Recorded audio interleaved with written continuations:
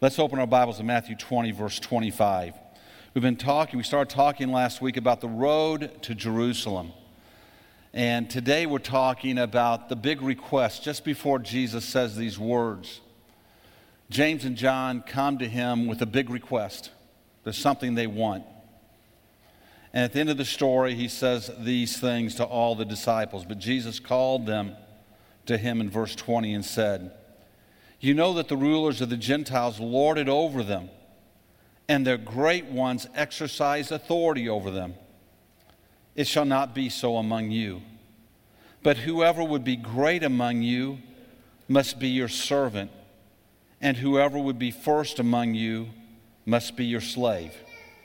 Even as the Son of Man came not to be served, but to serve, and to give his life as a ransom for many." Father, I pray you'd help us to examine our hearts today, and I hope and I pray that there's a desire in all of us to be great in your kingdom, to accomplish great things for the glory of your kingdom. Lord, let our hearts be right in that. Let our spirits be right in it. Stir new vision, stir new passion and desire in us, and let your word do a work in our lives today. In Jesus' name, amen. Last week we talked about how divisive Jesus was in Jerusalem, how there were people for him and against him, how controversial of a figure Jesus had become. The last months of Jesus' life, in fact, about most of the last year, he avoided Jerusalem and only came there a couple of times. Yet we know he had an appointment with that very place. So we're looking at some of the big events in Jesus' ministry, especially from the Feast of Dedication that happened in December until April, and what would be the Passover, what would become known to us as Good Friday. And Jesus' destiny to come to Jerusalem on that very day, that very time, to pay a ransom price for us. It's important to note that the road to Jerusalem did not begin with Jesus' ministry. In fact, the road to Jerusalem didn't even begin with his birth in Bethlehem. The start of the road was not even at the proclamation of the prophet Isaiah or in the promise to David that the permanent kingdom would flow through him. No, if you want to see the beginning to the road to Jerusalem, you've got to go back further. You got to go back past Moses and the establishment of the law and the sin sacrifice, past Joseph and the promise that the children of Israel would be delivered from Egypt. You've got to go further back even past Abraham and the proclamation that his seed would be a blessing to the nations. If you go even to the garden and to the fall of mankind and hear the promise of a deliverer, you still wouldn't be at the start of the road to Jerusalem. See, it's impossible, I think, for you and me as finite beings to understand the inner workings of an infinite being, an all-knowing being, the one who creates all things and has created all things that we see and hear and feel, a being without beginning or end. We can't imagine one. It's impossible for me to, I don't know about, but it's impossible for me to imagine one who has created time itself and is not ruled by time. That time has no effect on this being. Somewhere in this great creator was creation itself. And in creation was a creature meant to walk in joyful unity with him. A creation that he would express his love to, and they would be able to express their love to him. That there would be unity between the Creator and the created.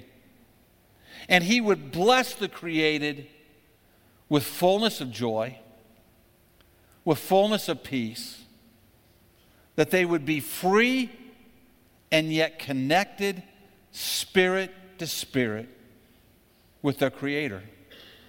They would have a purposeful, fulfilled life. They would be eternal beings with no wants, no worries, completeness in Him. Embedded with the breath of creativity to bless others and to see and enjoy the service and the talents of others. No competition to defeat. No competition to put others down. But the joyful use of gifts and talents to be a strength and a blessing to others. Yet God knew that this creation would be faced with temptation. In fact, He knew that this creation would succumb to temptation. And that in succumbing to this temptation would bring separation between Him and the created.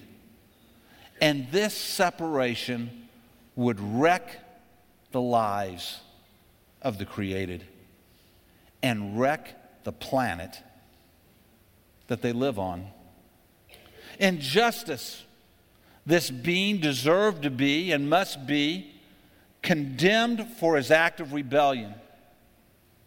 But in God's great love, He would reach out to that creation and send one who was perfect to be the ransom price for them, to redeem them, to bring them back into relationship with Him. Somewhere, somehow, the all-powerful, all-knowing God created the road to Jerusalem. A rescue mission for mankind. His Son would invade the earth in its fallen state, not with the grandeur leading an angelic army, but humbly in a manger, taking on the form of a man. Here for the sole purpose to seek and save the lost.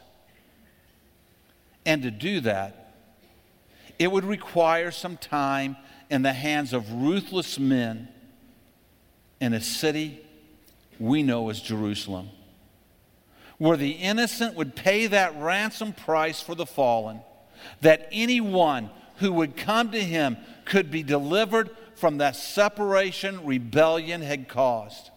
Anyone who would recognize the emptiness of their soul, the emptiness of their the emptiness of their soul and the emptiness of their morality, and know that they needed something better, could come and find salvation in the name of Jesus. When Jesus came, though, He didn't stop there.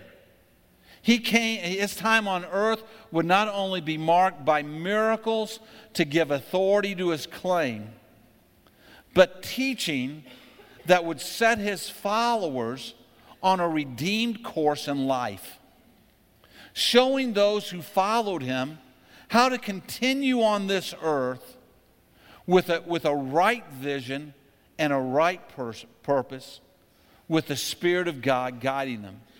During His time on earth, He would lay down the principles of His kingdom so that we could find a better way and know a right way to live. As Jesus began to reveal Himself, He prayerfully selected 12 men to be up front, close at hand witnesses of all that He said and all that He did. Common men with the most uncommon task. Men whose names would be written in eternal history. 2 of those men were fishermen.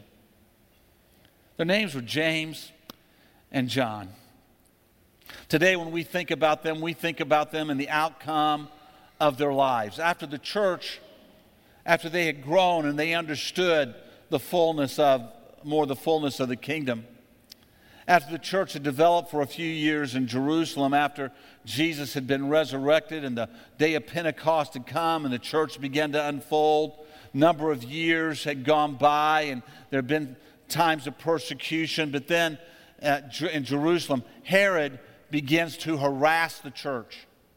He sees that in harassing the church that the Jewish leaders like that. And so he decides to really pour it on. And he has James killed with the sword.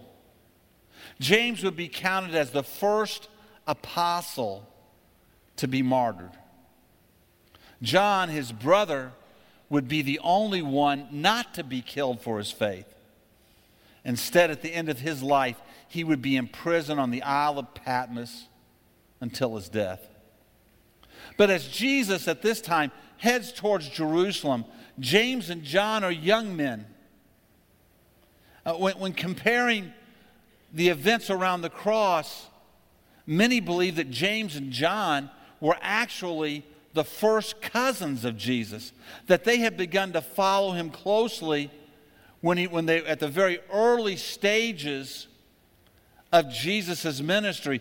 And with Peter, they would make up the inner circle, even of the 12, the inner circle of Jesus' followers. Now, friends, I want to tell you, when you're young men, it's good to be a bit cautious about your proclamations. To learn from others and to ask more questions is a wise process when you're young. But that was not necessarily the way of James and John. James and John would be known by Jesus, called by Jesus, the sons of thunder, for the way that they would act and the proclamations that they would make and the things that they would do. John would be known as the beloved disciple in spite of all of those things. They had witnessed and heard all the truths of Jesus.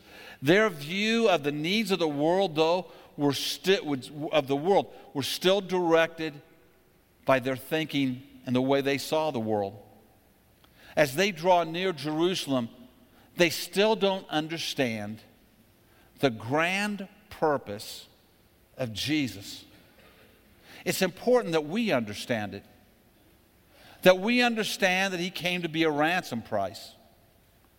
But he also came to reform our thinking and our view of the world. Jesus has told them on at least 3 occasions that he is going to Jerusalem to suffer death at the hands of wicked men. It's at one of these declarations that Peter steps up and says, "Not so, Lord," and gets rebuked thoroughly by Jesus for not having the mind of God. It's important for us to read the Word, to know the Word, to study the Word, to let the mind of God reign inside of us. And he warned them, even as he told them about his suffering, he warned them that they too had a future that would hold the same kind of suffering. On the road to Jerusalem, though, they still miss the point of the grand purpose of Jesus is to be a ransom for the lost, and that theirs was to be a witness to his glory. They are still thinking about greatness in the lens of this world. So one day, in this process, with their mom, possibly Jesus' aunt, they come to Jesus and ask him to grant a request. Will you give us something we want? And they come, like many times our children come to us, wanting us to make a promise without us knowing what the promise is. Will you promise me something? Will you give your word to something? Will you do something? They don't tell us what they're wanting us to promise to. Jesus looks at him and says, like a wise parent, before I make any such promise, what is it exactly that you want? And then they spill the grand request. When you come into your kingdom, we want to sit at your right, one of us at your right and one at the left when the throne is established. They are worried at this moment about their spot in glory.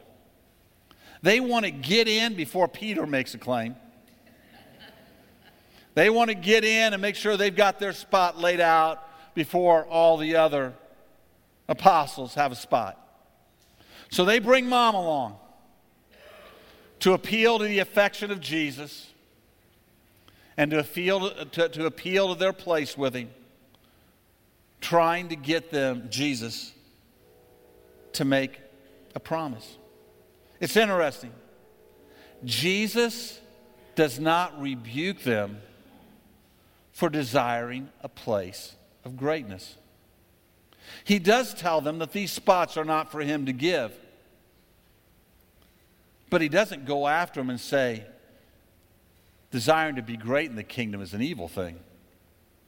In the next moments, the other disciples catch wind of their request, and as self-seeking men, they are offended.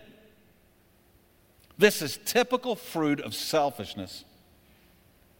It's anger and it's frustration when you feel like somebody's trying to get something that you should get. They didn't trust that Jesus would handle it. And an argument amongst the group begins to unfold about who really is the greatest and who deserves what. And Jesus hears it all. And, I don't know if Jesus ever rolled his eyes, but this would have been a good time.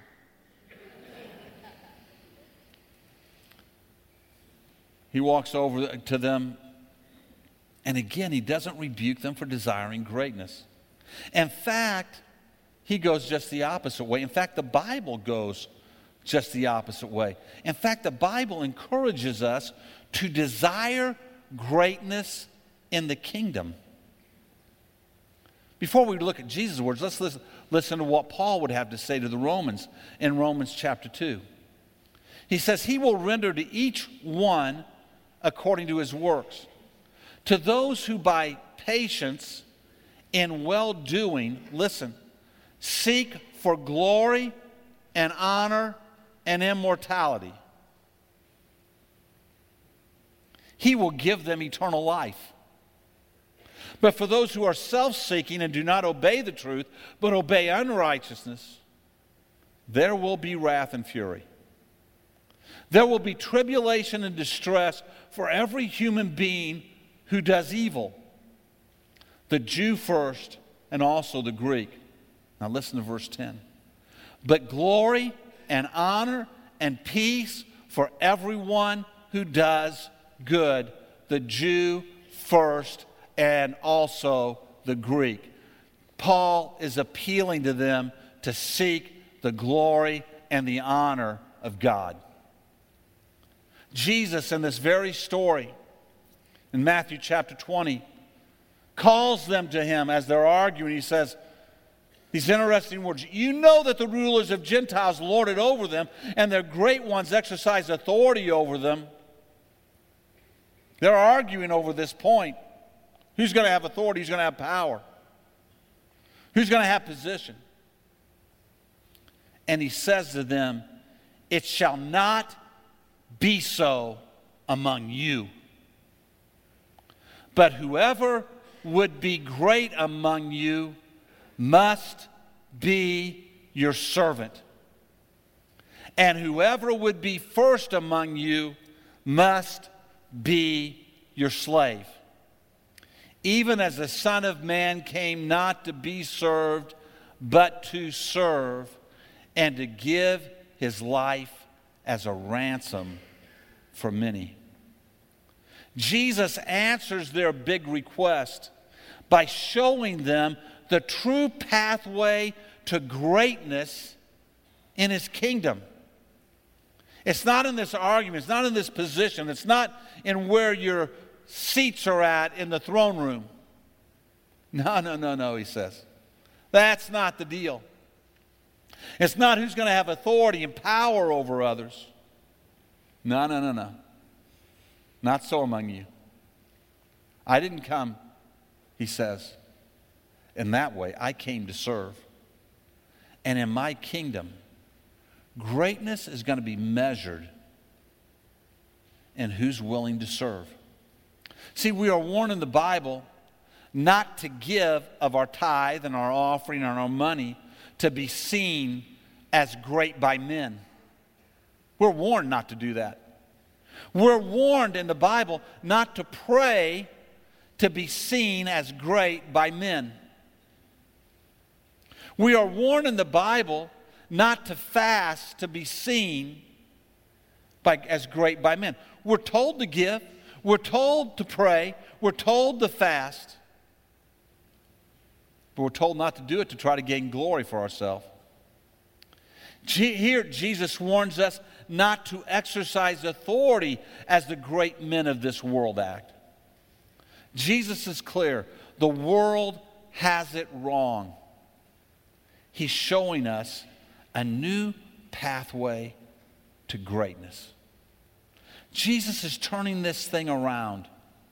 They don't get it yet. They don't understand the ultimate service Jesus will offer mankind on the cross. But he's telling them, I'm going to give my life as a ransom for many. Follow my example.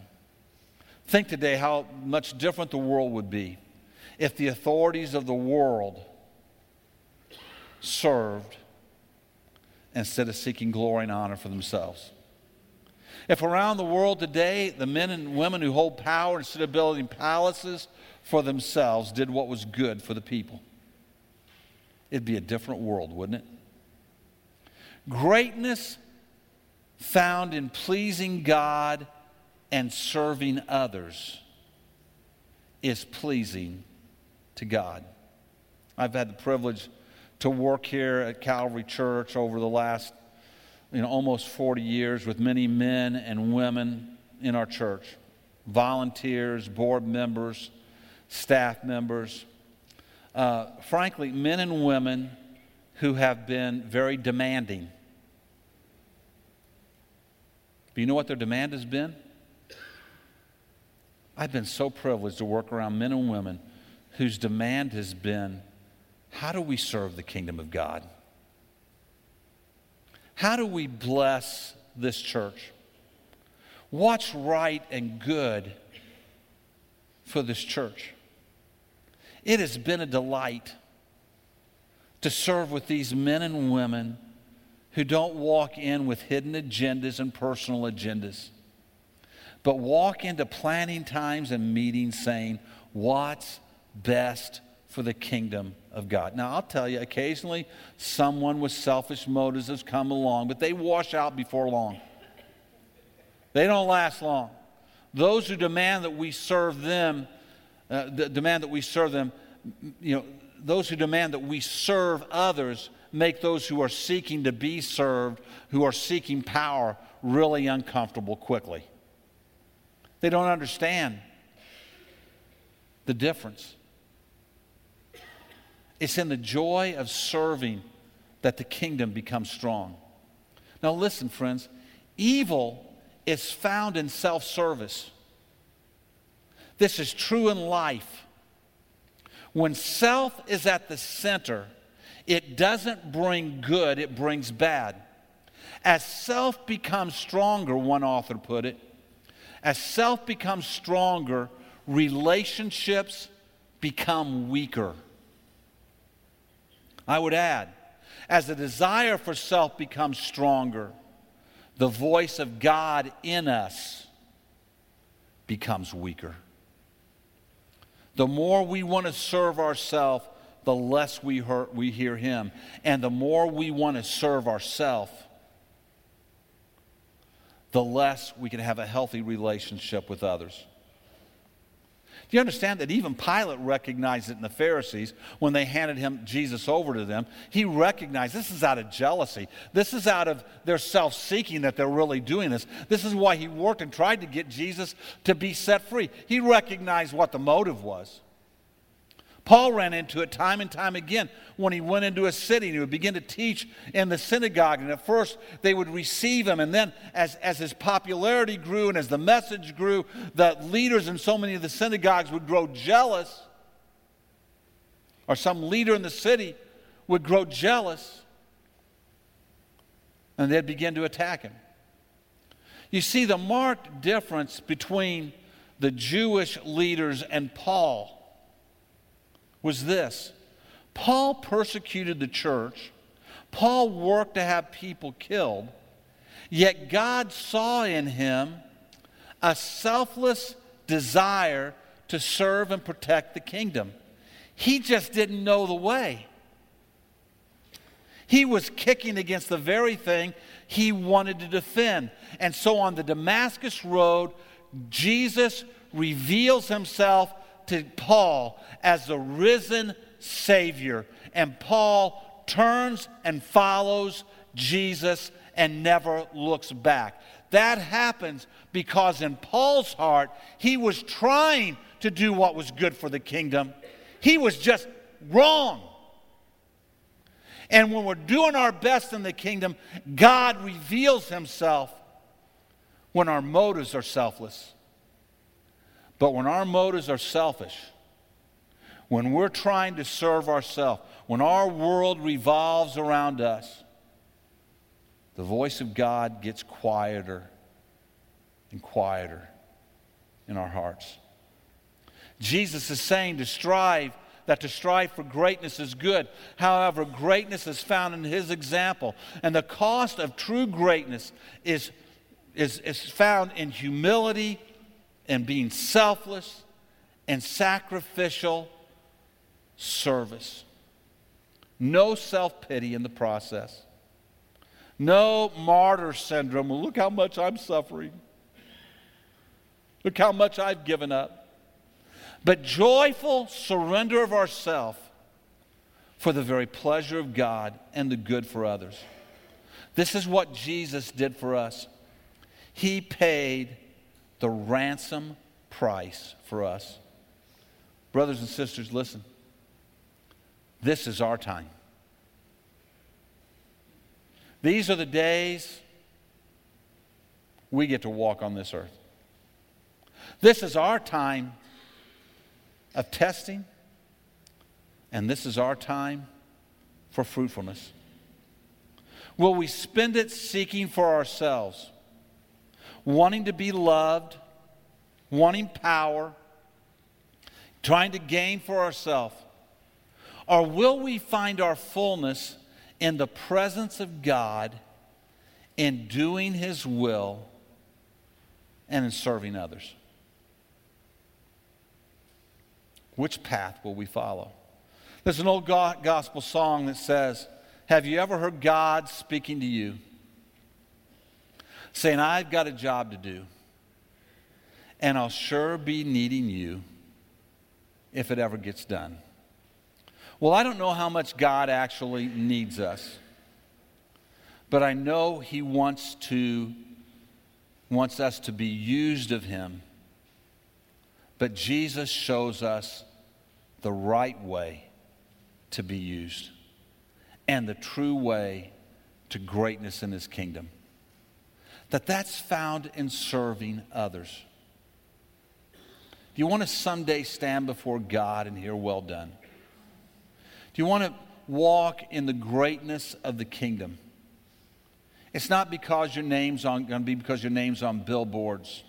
It's not going to come because you work and get your name in magazines and your picture in magazines. No. Jesus says that to desire greatness is good. The Bible says that it's a right attitude. It is a right request. But here is the pathway. Follow the example of Jesus. Jesus, the ransom price. Jesus was not simply a martyr. He wasn't simply an example. He was the redemptive price for lost lives. And Jesus says in our life, do the redemptive work of the kingdom. care for people, love people, serve people. Don't strive to be an authority to rule over people, but look for a way to be a blessing with the gifts and the talents you have for others. Now, friends, when you listen to this, you got to understand that what Paul writes to the Romans, he tells them in Romans chapter 3 that Jesus was delivered up to death for our trespasses. As one man brought separation from God into the world. And I've had people come to me from time to time and say, how fair is that? How fair is that? And my answer to them is very simple. Well, whether you consider that death came by one man or not, have you sinned? You've certainly sinned. I've certainly sinned. I'd have blown it. If everybody else hadn't blown it, I'd have blown it. We need salvation. And here's the greatness of it. Just as death came by one man, so can resurrection life come by one man.